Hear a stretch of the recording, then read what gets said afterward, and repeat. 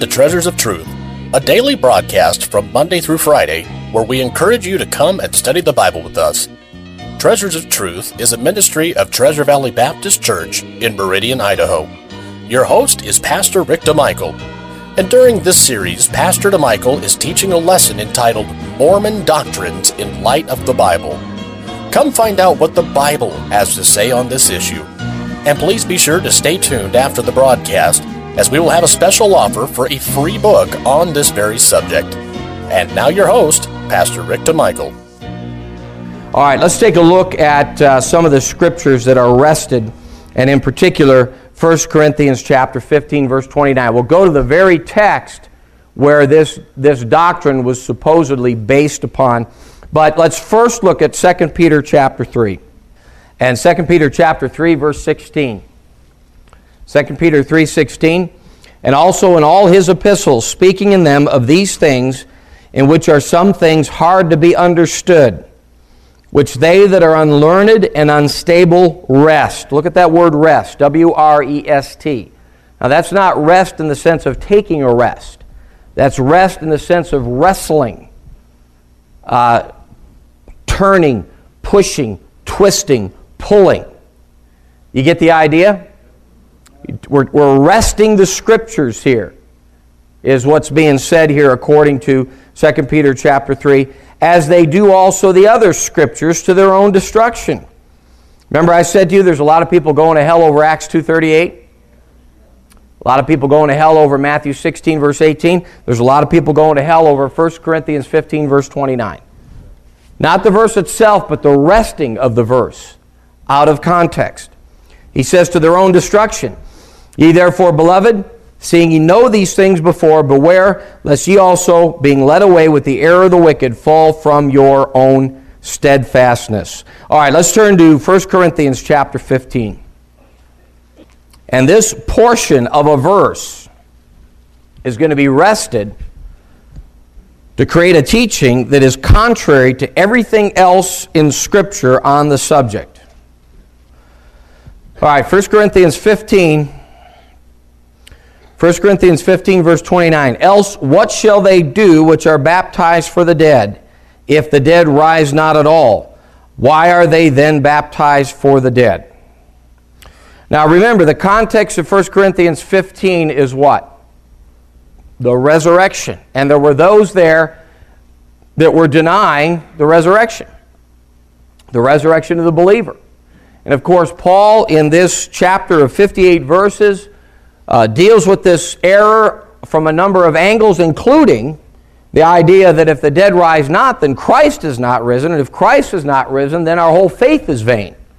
We might as well all go home, do something else. So that's the context here. And again, as I said earlier this morning in our study, in order to totally wring out the teaching of verse 29, we would have to take all of Romans 6 and teach it. We would have to teach this entire chapter and then connect things to Galatians chapter 2, verse 20, where Paul says, I am crucified with Christ. It has the idea of our co-crucifixion, burial, and resurrection with Jesus Christ. So again, we're going to have to concentrate on what does the verse not teach in order to just simply refute this Mormon idea of baptism for the dead, which again is just running contrary to everything in Scripture, including the two nevers and the four Bible principles that we already looked at. Now, notice the verse and look at it carefully.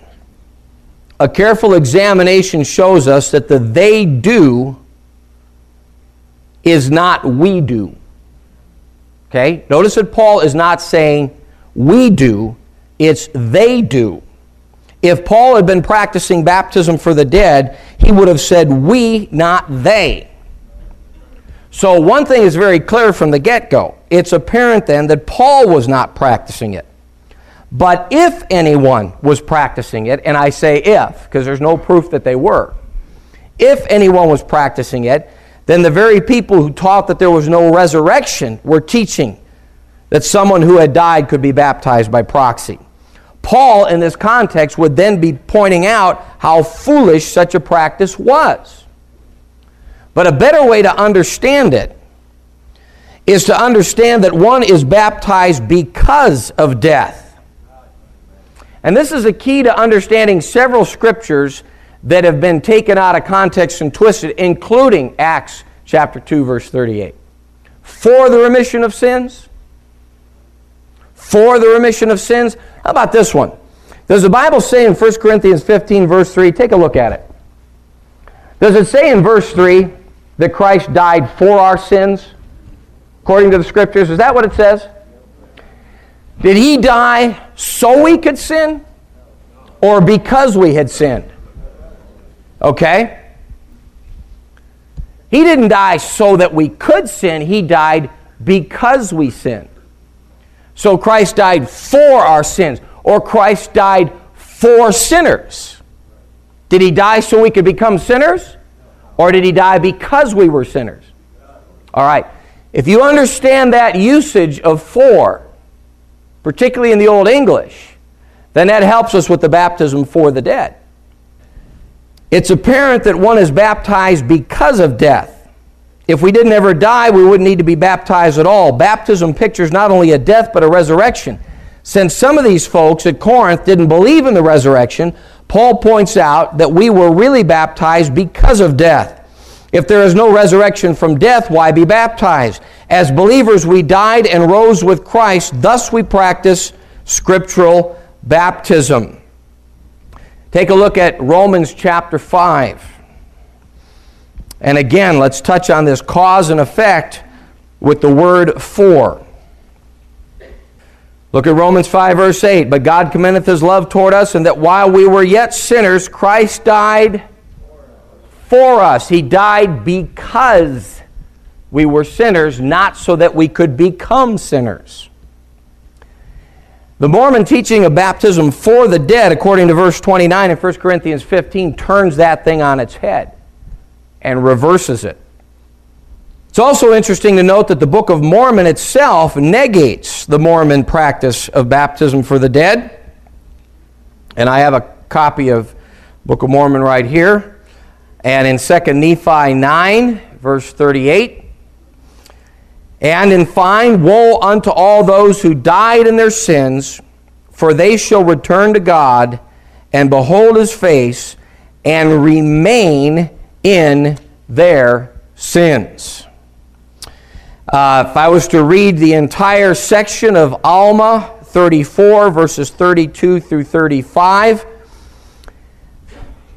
I'm going to give you a couple of extractions. Well, let me just be fair. I'll read the whole thing, okay? So nobody can say I'm possibly taking anything out of context. I'll give you the whole thing. For behold, this life is the time for men to prepare to meet God. Yea, behold, the day of this life is a day for men to prepare their labors.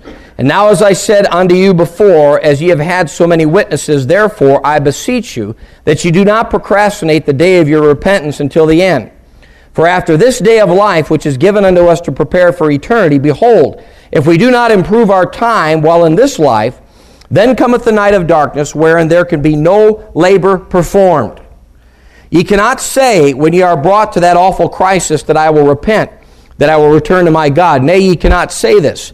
For that same Spirit which doth possess your bodies at the time that ye go out of this life, that same Spirit will have power to possess your body in that eternal world. For behold, if ye have procrastinated the day of your repentance, even until death, behold, ye have become subjected to the spirit of the devil, and he doth seal you his.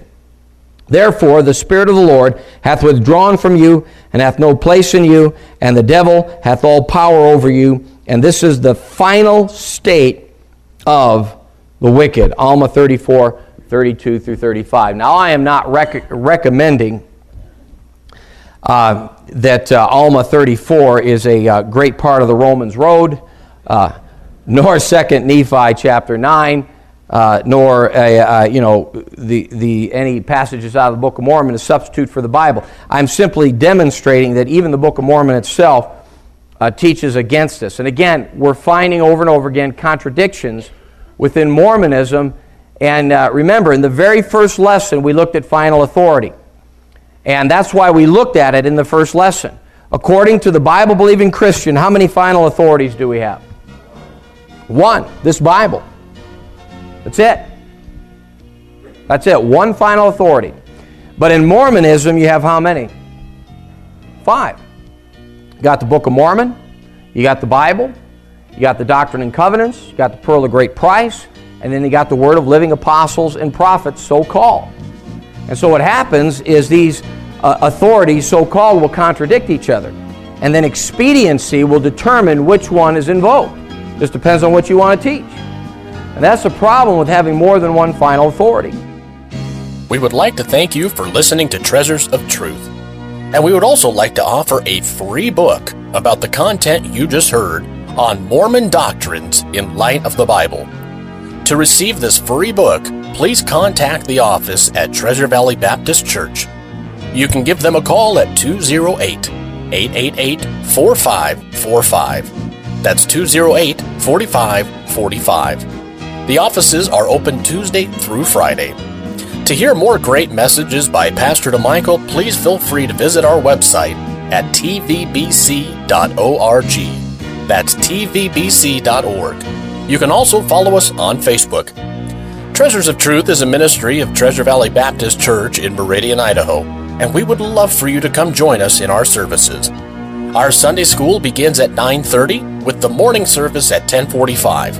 We also have a Sunday evening service at 5:45. We also have great kids programs on Wednesday nights. At 7 o'clock, we've got the Masters Club, which runs during the school year. And at the same time, we have a Bible study for the adults in the main auditorium. With specialized classes and programs for all ages, as well as wonderful nurseries for the youngsters, Treasure Valley Baptist Church has a place for everyone. And don't forget about our vibrant programs for the teens and our college and career group. We hope to see you soon.